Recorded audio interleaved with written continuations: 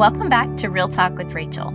Today you're listening to Talk Therapy, a short segment of the show that releases at the beginning of every week to allow space for God to move in our heart and speak into our lives. Today's topic is the topic of emotions. Now, I actually have quite a bit to say on this topic, so we're probably going to split this into a couple of episodes, and today we're going to focus on identifying emotions. Now, I don't know about you, but I personally feel like emotions have gotten a really bad rap. There are a whole bunch of teachings out there about emotions, and some are good, some are bad, some are indifferent, and so I just want to bring this into the light, and I'm going to do a tiny bit of teaching today, and then of course we always keep these episodes less than 10 minutes, so I will make sure to create space at the end of today's episode to give you a chance to kind of dig into some emotions. I want to start by just saying this. Scripture portrays both human beings and God as having emotions. Though human emotions and sentiments are of importance to the life of faith, and human feelings can be positive or negative,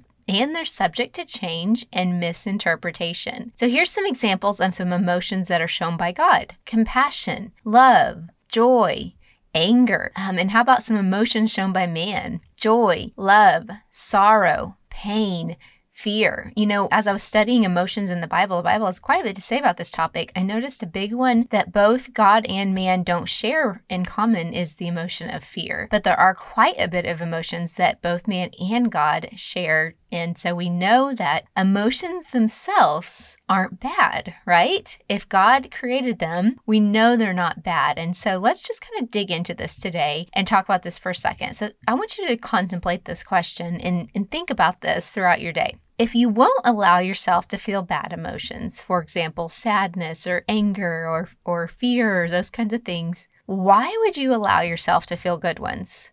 So some people, myself included, we have been told our whole lives, don't feel that. You shouldn't feel that way. That's silly to feel that way.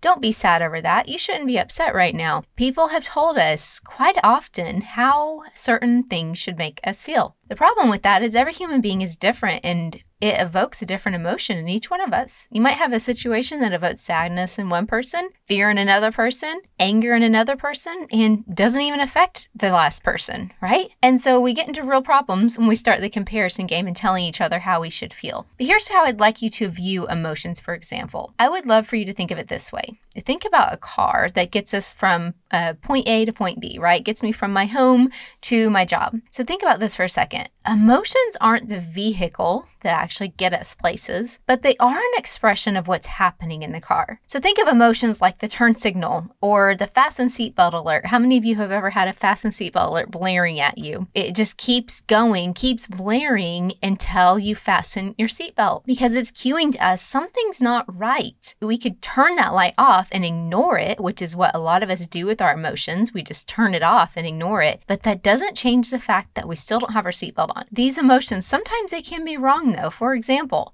I have carried something heavy in the passenger seat of my car before, and my car was dinging at me to put my seatbelt on, but the thing was, I actually had my seatbelt on, and I didn't even have a real passenger with me. It was just heavy enough to alert it to make the vehicle think that it was, a passenger. But here's the cool thing. I am able to then say, oh, hey, I looked at it and I go, it's okay. It's okay. So that's what emotions are when we will identify. And today we're going to focus on just straight up identifying them, okay? We're going to just start by identifying them. And if we will let emotions do their job and we feel them and we express them and then we can tell them, hey, emotions, it's okay. It's okay that there's no need to be alerted or alarmed about this thing because it's okay. We actually looked at the emotion head on. We identified it. We feel it. We express it. And then we're able to tell that emotion, it's okay, you can chill, or you can feel this certain way, right? So emotions are not our enemy. And in fact, the more we embrace them, the less that they control us. I know we've been taught opposite, but it's contrary to popular belief. The more we embrace them, the less they will control us. So not feeling or expressing our emotions only makes them grow and get expressed in awkward ways. Now, again, I think a lot of us can identify with, I used to have a big anger issue, believe it or not. And why that was surprising for some people to believe was because I used to stuff my emotions. If somebody upset me or offended me, or, this list could go on and on, I wouldn't tell them about it. I would just stuff it.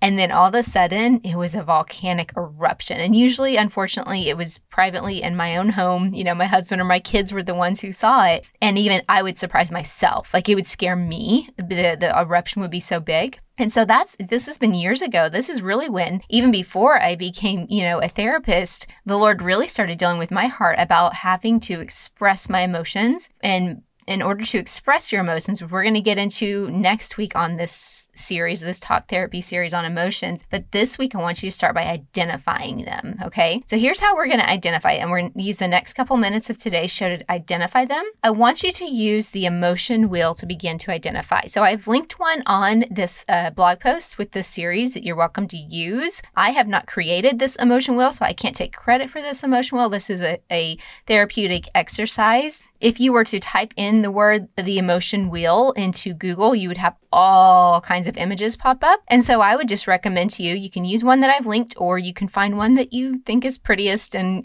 really just speaks to you the most. But I would love for you can either print the emotion wheel. If it's too much ink, then just save the image to your phone. But as we're looking at this today, you're going to notice on every emotion wheel that you find, there's going to be 8 core feelings on that emotion wheel, okay? You'll see that from those 8 core feelings then branches off all kinds of other feelings. And here's the really cool thing. At first, it feels a little bit silly. If you're anything like me and you're not used to expressing your emotions, looking at this is going to feel a little silly. But here's what we're going to do. So if you have that in front of you, go ahead and pull it up on your phone or wherever you are. I'm going to just use an example. So right now I'm looking at my 8 core center are sad, happy, surprise, fear, anger, and disgust. All right, I'm going to say right now, let's just say that I'm feeling a little sad. I'm like, man, how you ever had those days? I'm kind of sad right now. And so let's look at this. You know what? Then I'm looking at the branches that come off of sad. Guilty, abandoned, despair, depressed, lonely, bored. You know what? I'm feeling a little depressed. That's the word I would say, depressed. Okay, and then even further branching off of depressed is inferior and empty. Ooh, that word empty really draws me in. So now I can say, you know what? I'm feeling sad, depressed, and a bit empty. And there is just something powerful that comes when we're able to vocalize. You're basically just identifying, I have the blues because I'm feeling these things. Well, as a believer, if I feel empty, guess what? I need to go fill myself with the Word of God, or, get in His presence through worship, or maybe even surround myself with some good friends and family. But here's another cool thing in this identifying emotions is, what about if you just feel happy? How often do we say, I feel so happy right now? I feel so joyful right now. I am just really excited, or I am really proud of such and such. We don't always express our emotions because we've been told so long to not say that we feel sad ones, that then we also won't feel the happy ones, which is sad because then we miss out on some amazing moments in life. So we're going to spend the last minute of today, and I'm just going to wrap up here, and I want you to look at that emotion wheel and just identify one of those areas that you're feeling right now in this moment. And again, pause me if you need to. So figure out what it is.